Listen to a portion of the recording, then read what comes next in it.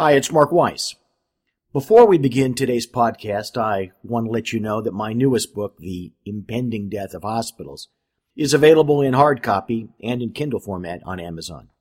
It's also available as a complimentary download in PDF format on our homepage, advisorylawgroup.com. And now, on with the podcast.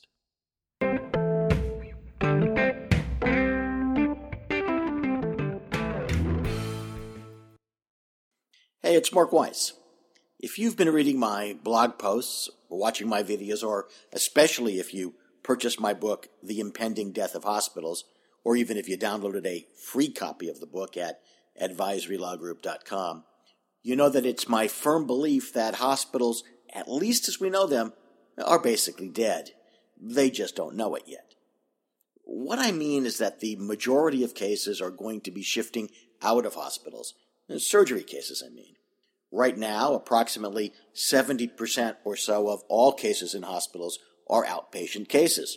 If you look at them across the board, there's no reason why those cases have to be done at a hospital or a hospital-owned, meaning a hospital-priced, hospital reimbursement level facility. Instead, they could all be done in freestanding facilities, and by that I mean physician-owned facilities.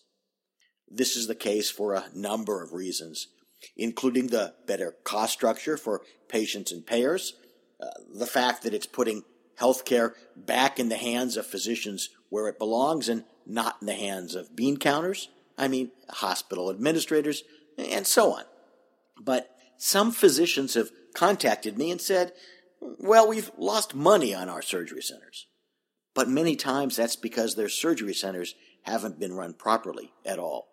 Or, even worse, they were not conceived of correctly. They were too small, they were single OR facilities, wrong mix of specialties, wrong mix of cases, or they were managed like physicians' offices when the right way to manage a surgery center is not like a physician's office. There's a plethora of possible errors. Look, the fact is that there is a lot of money to be made in outpatient surgery. But you have to start with the right planning.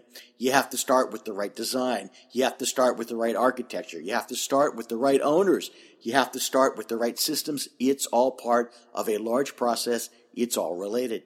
It's not just a business decision such as, let's go do a surgery center, or let's start working on an offering memorandum and on forming the entity. No, it's much more than that. And importantly, all of the elements have to be coordinated. If not, you're just going to waste time, and wasting time in this business means wasting money. Get a hold of me if you want to talk about whether a surgery center or a string of them makes sense for your practice.